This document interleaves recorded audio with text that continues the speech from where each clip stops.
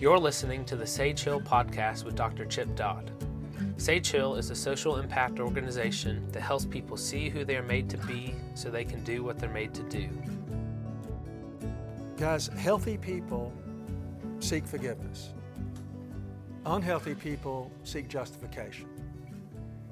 If you don't have a heart that can face limitation, if you don't have a heart that can face repentance, if you don't have a mirror where you can see yourself or other people in your life telling you about you and the impact of you with them, and if you can't respond to that with forgive me, then something's way off. And it's the parent's main job to be a person like that. That's the main job of a parent.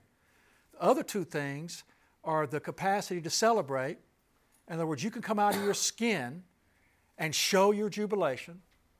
And I don't mean just at church, and I don't mean at a football game. I'm talking about just living.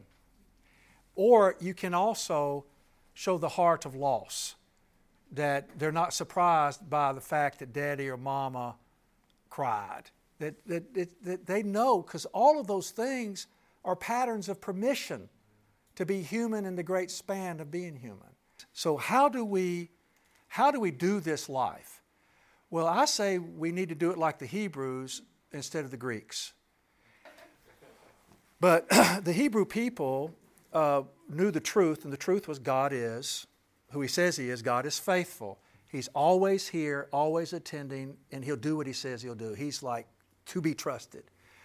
And then the Hebrew people looked at reality. So they had the truth, God is faithful, and they looked at reality and they said disease, pestilence, attack, overwhelm, conquering, death, savagery, reality.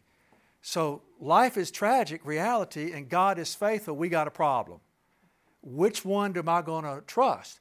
Because reality is a fact, and God is faithful, is invisible, and I'm to believe the truth, but I'm living in reality, so what I do, you got a conflict.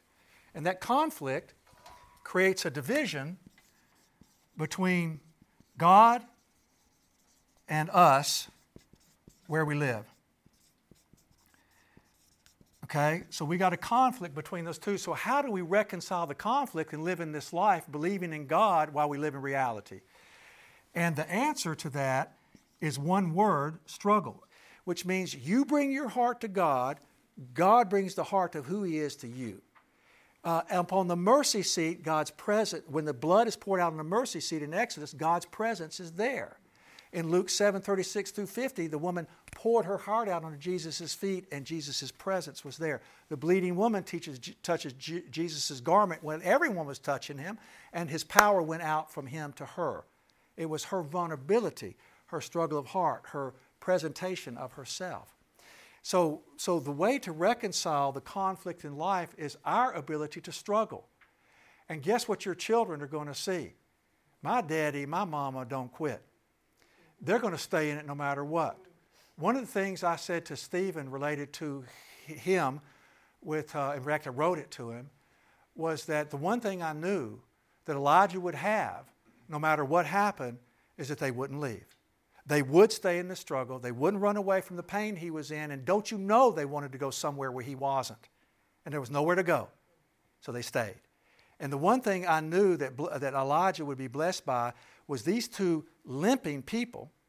They both walk with limps, and they also have name changes. They stay in the struggle. They don't try to use their faces to hide their hearts. They don't try to pretend that there's someone they're not. They're human beings like the rest of us. They can't get away from it. So their children know they're loved because their parents will stay in the struggle of grief or celebration and live everything else in between. They'll do it imperfectly, and they'll do it perfectly imperfect by saying, will you forgive me? Now, failure is not an option, and that's sort of a statement that comes from, hey, only success is your option. Failure is not an option. Perfection's your goal. Now stay on it every day, which is Greek. See, the truth in the world of the Greeks was the truth is behind the next veil. It's something we search for but never find, but we're always going to figure it out instead of having to feel it through. In the Greek world, we're going to figure it out instead of feeling it through. We're going to use our thinking. If I can figure it out, I'll conquer it. But the truth is, nobody conquers life. Failure is not an option, it's a guarantee. And so what's so amazing is no matter what we do, because I promise you before God, that when Tennyson was born, Sonia almost died.